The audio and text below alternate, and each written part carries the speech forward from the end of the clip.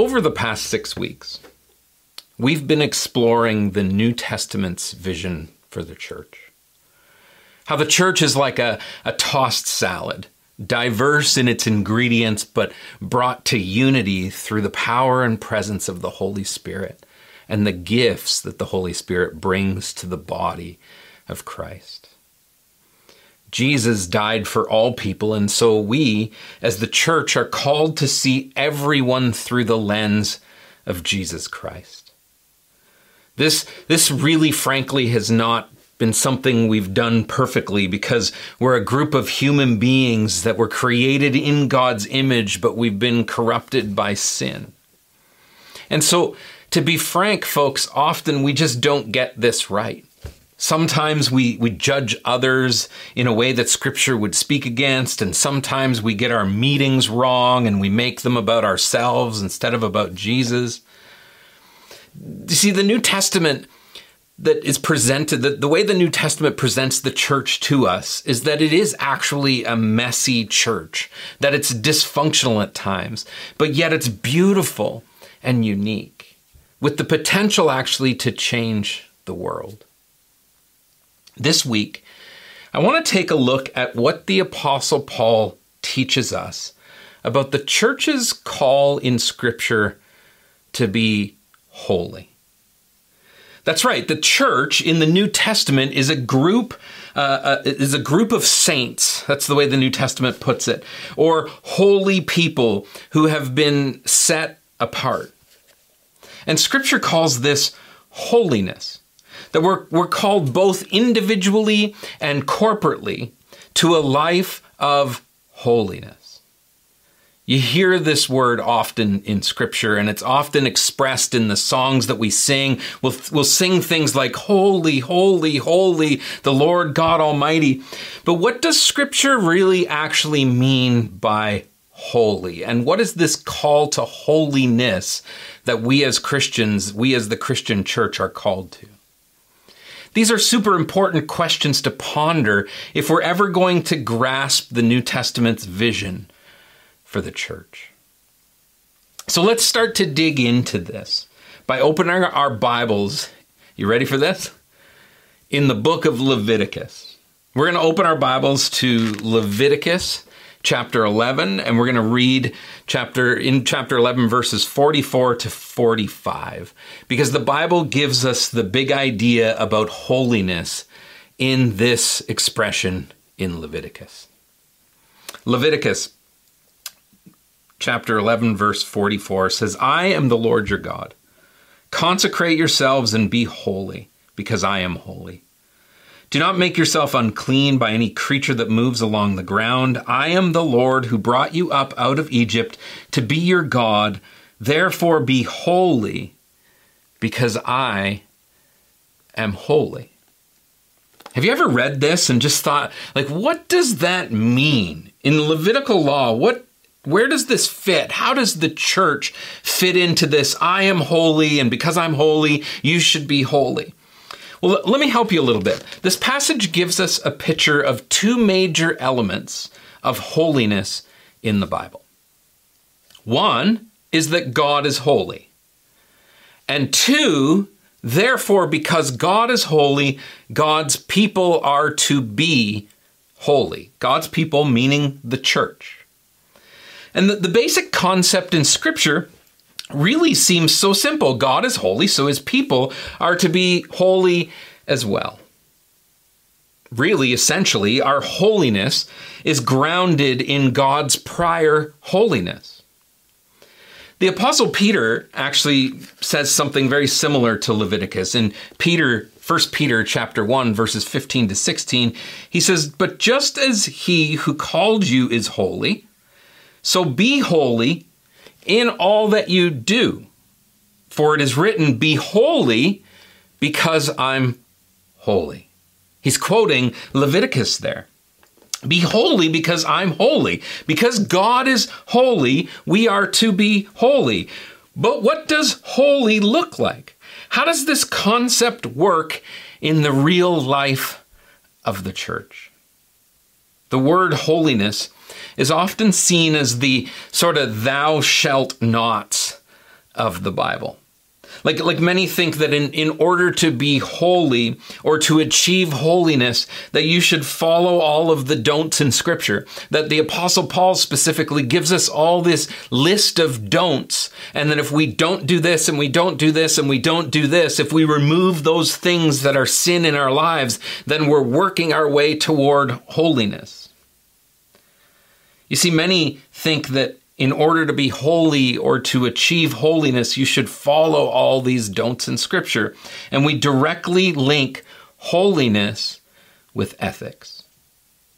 So in order to have good Christ-like ethics, we should follow all of Paul's lists of don'ts. Frankly, to be honest, the best way to ruin your understanding of holiness in Scripture is to turn it into a list of don'ts without first having a list of do's. Now, we're going to get into that a little later in the sermon. But often in the church, when it comes to holiness, we point out verses in Leviticus and we use them to describe what we shouldn't be doing. And we say the Bible says this and the Bible says that. Like it's not holy to have a tattoo because in Leviticus it says thou shalt not get a tattoo. See, the Bible says this, and so we need to live that in order to be holy. But this understanding of holiness is nothing like how the Apostle Paul would see it or how the Apostle Paul preached holiness. You see, Paul would describe holiness as the air that he breathes through the grace that he has received. I'm going to say that again. Paul would describe holiness as the air he breathes through the grace he has received. Ethics, to Paul, are part of the picture of holiness, but what drives your ethic would be more of Paul's concern. You see, many in the Christian church define holiness as being separate or being set apart, which has caused the Christian church to do some really strange things. In order to be holy, we've created our own subculture, our own music, our own schools, our own separate way of living within the world. And at the root of the word holy, it does actually mean set apart, but set apart doesn't mean separated. You can't make that connection. But because of the world around us and the call in Scripture to flee from sin, we, in order to be holy, have translated that into being separated instead of set apart. And this is rooted in the understanding that holiness, at least I think it's rooted in the understanding that holiness is to sin no longer the way we used to. And I'm not sure that this way of looking at holiness is actually what the Bible means. And I'm pretty sure that Paul would agree with me on this. So let me give you an example of how this concept of seeing holiness as no longer sinning the way you used to. Let me give you an example of how this concept can't work. You see, often we build our practical way of achieving holiness through trying to live up to Paul's lists. And so let's just take a moment and let's look at one of Paul's lists. Let's look at Paul's list in Galatians chapter 5. But before we do that, turn your Bibles to Galatians chapter 5. We'll start at verse 19. But before we do that, let me ask you a question. So use this question to help you with the context here. Remember, the church is to be holy. So if we define holiness as ethics alone, as not sinning, what happens to your church if everyone who does these things that are in Paul's list are kicked out of the church because they're not considered holy? Now, I know that we wouldn't necessarily function that way practically, but I just, for sake of understanding what's actually happening in this passage, I need you to think through that. If we were not living the list, what would happen to our church if we kicked everybody out that was living the way that this list portrays? Galatians chapter 5 says this. You get what I mean. The acts of the flesh are obvious. So here's a list. Paul's going to tell us what the acts of the flesh, these obvious acts of the flesh, are. They're sexual immorality, impurity and debauchery, idolatry and witchcraft. Remember, we talked about idolatry last week and how subtle it can be in our lives. Hatred, discourse, jealousy. Have you ever hated somebody or been jealous of somebody or had some type of disagreement or a fit of rage or selfish ambition? Have you ever done anything out of selfish ambition? Dissensions, factions, and envy. Have you ever envied your neighbor? Drunkenness, orgies, and the like. Paul says, I warn you as I did before. Now listen to what he says. I warn you as I did before that those who live like this will not inherit the kingdom of God. So if we were to kick everyone out of the church because they were guilty of one of those things on the list, our church would probably be empty. So what is Paul doing here? What is Paul doing here if holiness isn't directly attached to his lists, so to speak? Let me break this down for you. He orders his list into sins of desire, sins of worship, sins against one another, and sins of extreme desire. And he says that anyone who lives this way will never inherit the kingdom of God. And so what we do is we automatically associate this list with holiness. And so holiness is not doing these things. Then, when we do them, we pull out the word grace, the grace card, and we say, well, I'm not perfect, so I'm striving to be who God has called me to be. I'm not perfect, but Jesus is working in me. He's working on me. Well, again, frankly, this is messed up. You see, it doesn't work theologically with how Scripture defines holiness. And so we struggle with working with these lists and not living these things. And then we pull the grace card out and we try to reconcile it all with that. And you see the complexities of this. It just doesn't work. It's messed up. It doesn't work theologically or even philosophically. So I want to take a moment to just think theologically about the concept of holiness. Scripture says God is holy. Now, you need to understand, God doesn't have holiness the way that we have an iPhone. It's not something that he purchases or possesses. No, God is in his being holy.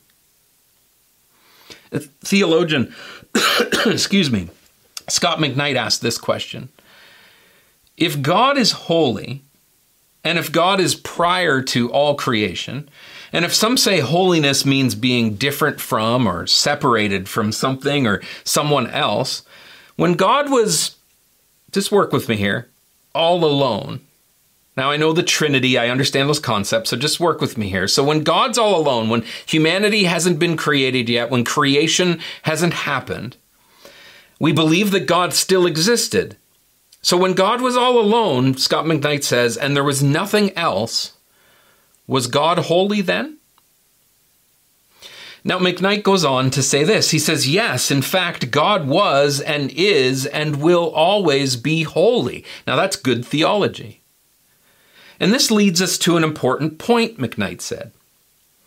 He says, holiness cannot be reduced to separation or being different.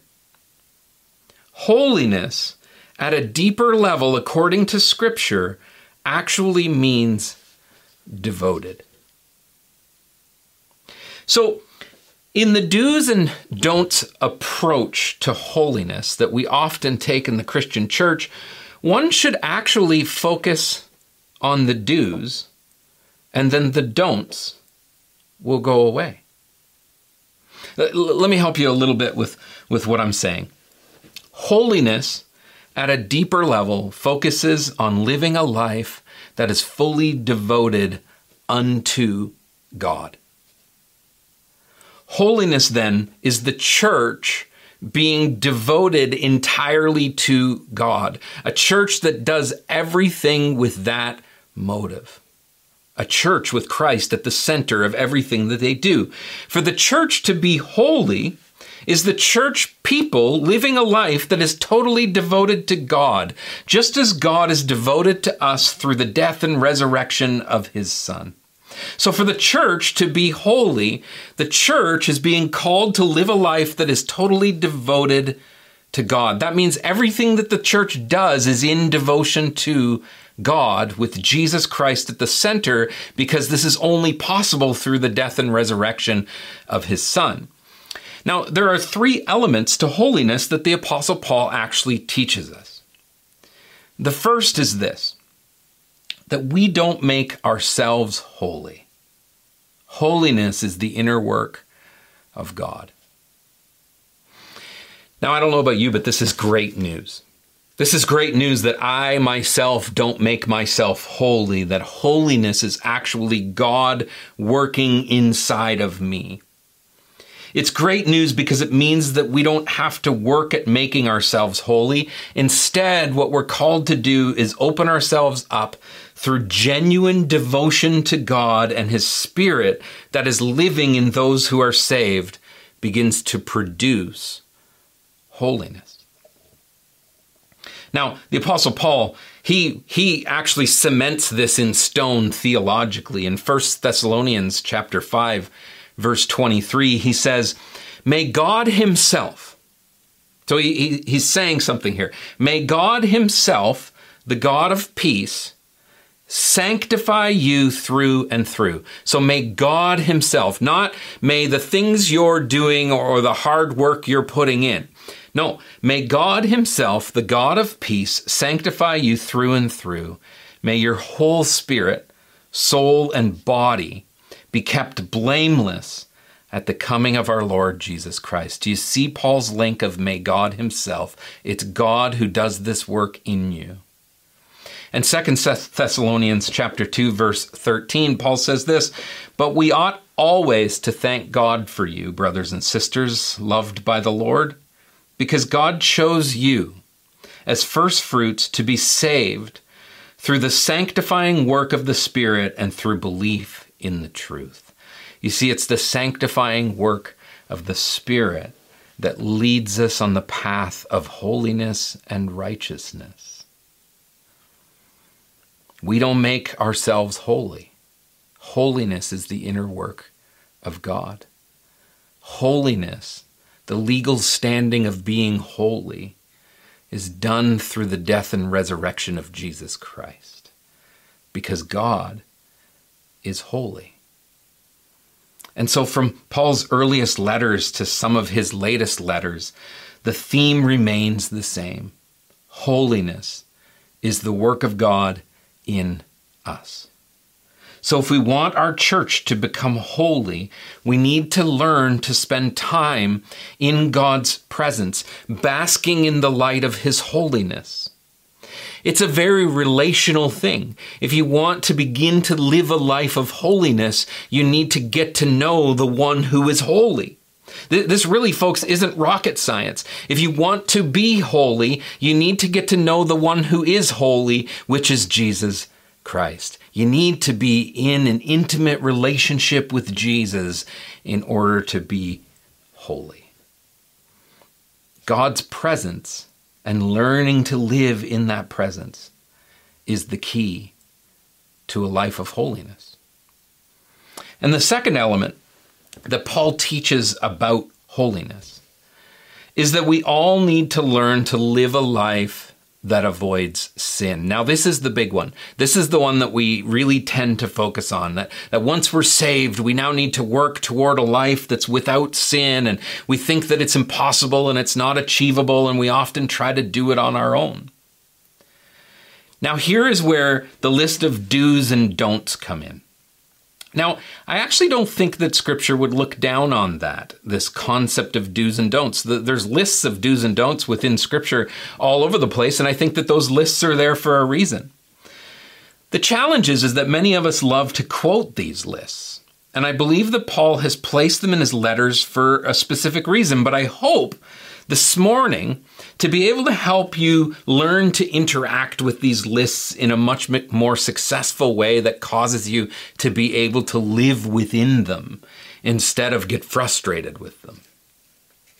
One of the best teachings in Scripture on holiness actually comes from the book of Ephesians in both chapter 4 and chapter 5. And so I want to take a few moments to use Ephesians chapter 4 and chapter 5 to walk you through how to work your life around the do's and the don'ts of the Bible, but more specifically about how to focus on the do's so that the don'ts are actually a non-issue in your life. So what I'm going to do is I'm going to walk us through Ephesians chapter 4, starting at verse 24, and I'm going to point out the negative, and then I'm going to point out the positive. So whenever Paul is pointing you toward the do, we'll call that a positive, and whenever he's pointing you toward the don't, we'll call that a negative. And so right off the bat, in Ephesians chapter 4, Paul says this, put on the new self. This is Ephesians chapter 4, starting at verse 24. Put on the new self. So he's starting with a positive. This is something you should do. So you have your old self. Now you need to abandon old self and put on your new self. It's a do. Created to be like God in true righteousness and holiness. There's that call to living a righteous, holy life. In order to do that, you need to do something. Put on your new self. Live saved. And then he says, therefore, each of you, now we head into a negative, must put off falsehoods, and, now he jumps into a positive, speak truthfully to your neighbor, for we are all members of one body. Okay, and now he goes on and he moves into a negative, and he says, anyone who has been stealing must steal no longer. So there's a don't. Don't steal. Now he gives us a positive. So here's the do. Focus on the do. But must work. So anyone who's stealing, stop stealing. Don't do that. What you should do is work. You see how the positive stops you from doing the negative. Because if you're working, you don't need to steal. He says, do something useful with their own hands that they may have something to share with those in need. Now here's another don't. Do not let any unwholesome talk come out of your mouths. Now you'll see Paul moves to the do. He says, but only what is helpful for building others up according to their needs, that it may benefit those who listen. So if you want to get rid of negative talk, rather than focusing on, oh my goodness, I need to get rid of this negative talk. Lord, take this negative talk away from me. Focus on the do.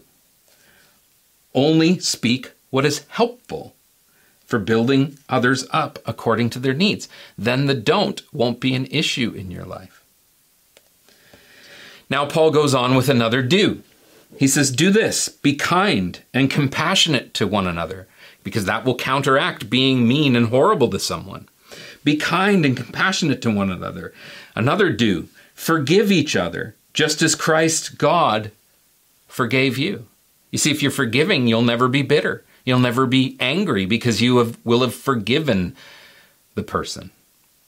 Now he moves into a don't, but among you there must not even be a hint of sexual immorality or any kind of impurity or greed, because these are improper for God's holy people. Nor should there be obscenity, foolish talk, or coarse joking, which are all out of place. But now he's going to give us the do, which helps us to live, to stay away from the don't. But rather thanksgiving. So live your life in thanksgiving, and then you won't live all these other things that he talked about. Be thankful. And he says, for this you can be sure. No immoral, impure, greedy person, such a person is an idolater. And they has inherited in the kingdom of Christ of God. They have no inheritance, in the kingdom of God. Now he continues with a don't. Don't let anyone deceive you with empty words. For because of such things, God's wrath comes on those who are disobedient. Therefore, do not be partners with them. For you were once in darkness, but now you are light in the Lord. So now, how do we combat where we don't do the don'ts? He's going to give us a plus again. He's going to give us the do. Focus on the do's, folks. It'll transform your life. Live, so this is something we do. Live as children of light. For the fruit of the light consists in all goodness, righteousness, and truth. And find out what pleases the Lord. You see, if you don't know what pleases the Lord, how are you ever going to please the Lord?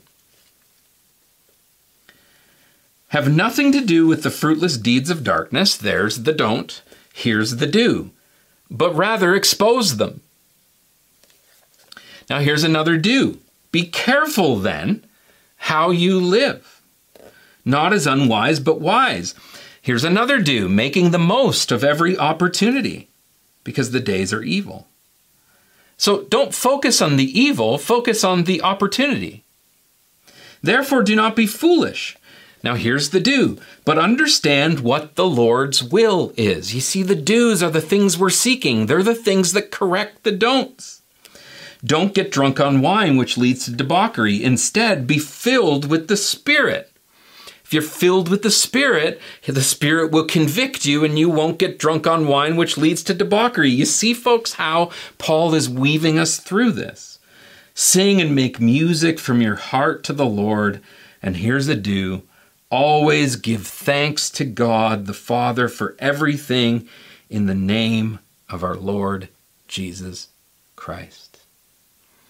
When we focus on the do's, we posture ourselves in such a way that the don'ts are a non-issue. This is the kind of pure devotion that Paul has in mind in Ephesians and for the vision of the New Testament church. He wants the churches to be holy, and he knows that God's work in them will lead them away from sin and toward the greatest virtues of love, justice, peace, compassion, and forgiveness. You see, if you begin to live those virtues that Paul talks about, they combat the don'ts. The don'ts are no longer a problem in your life. Living the do's produce a devotion to God that allows the Spirit to work in you.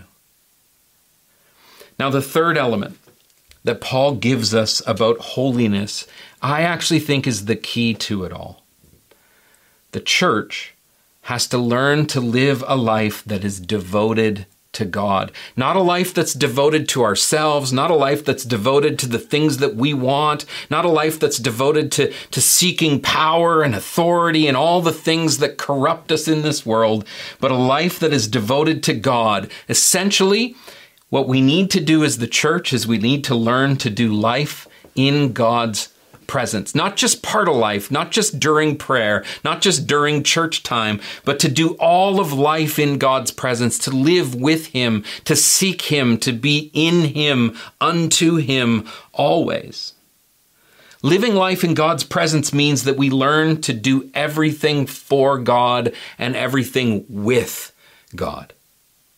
All things, our work and our play must all be done in the reality of God's salvation, God working in us and through us. This is an amazing call, and it's an amazing thing when a church lives this way.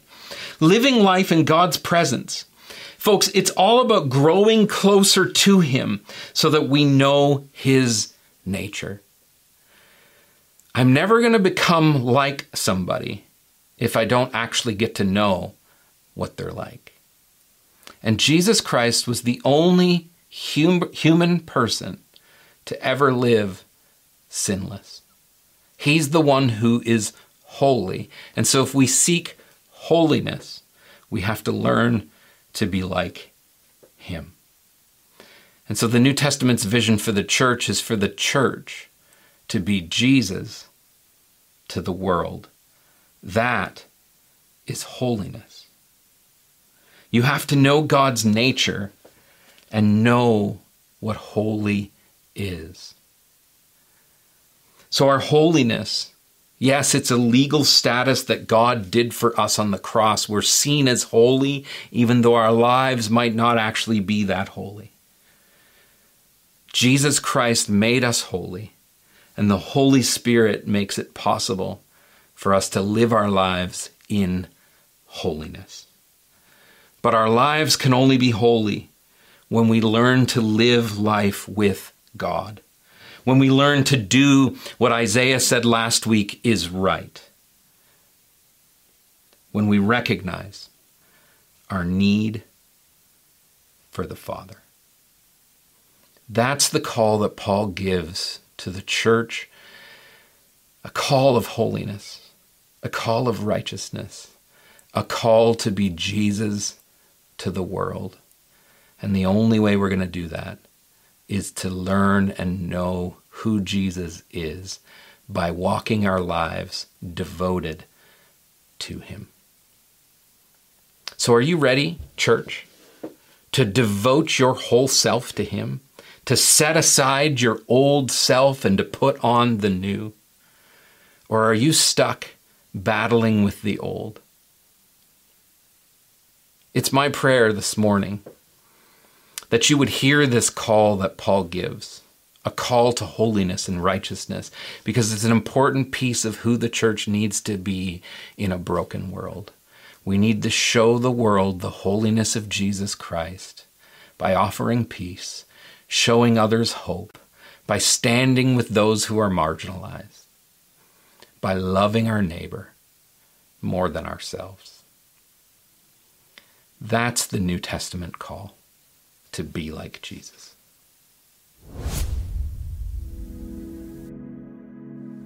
We worship a God who is holy. And as followers of Jesus, the only real way that we can grow in holiness is by learning to live in God's presence and by opening ourselves up to the things that he wants to do in us and through us. God is always with us every minute of every day, but often we're so distracted and caught up with the details of our lives that we aren't paying attention to what he's doing, to how he's moving in us and through us and all around us. So as we wrap up this morning, I'm going to invite you to take a moment to center yourself in God's presence. To remind yourself that right now, at this very moment, you are fully surrounded in the presence of God.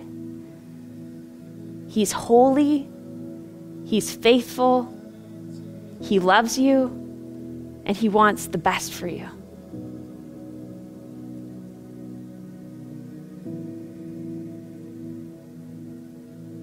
And now take a couple of moments to reflect back over the last week and to ask God to show you the ways that he's been moving in your life. Over the course of the last week, what gifts has God given you? What difficult situations has he helped you through? What opportunities has he opened up for you? Take some time to thank him for the ways that he's been present and active, even when you weren't even aware of it.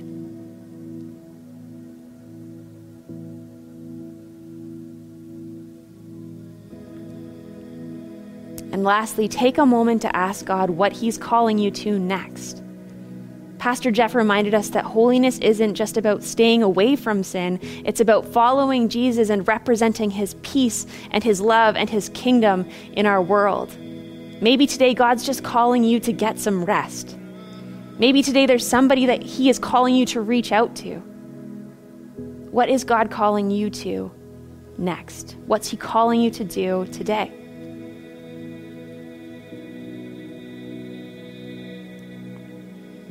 As you continue with the rest of your day and your week, know that your heavenly Father, who is perfectly holy, is with you. We're going to close this morning with Paul's prayer for the Ephesian church. Let's pray this prayer together for our community.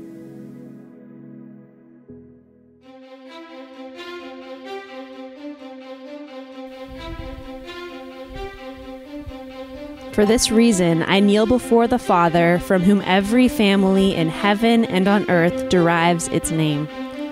I pray that out of his glorious riches, he may strengthen you with power through his Spirit in your inner being, so that Christ may dwell in your hearts through faith.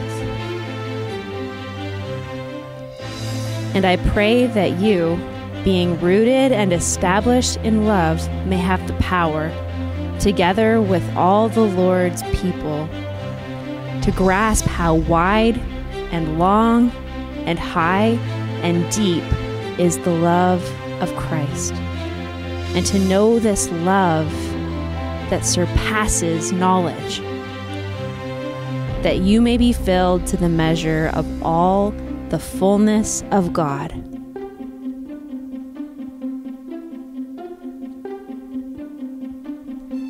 Now to him who is able to do immeasurably more than all we can ask or imagine, according to his power that is at work within us.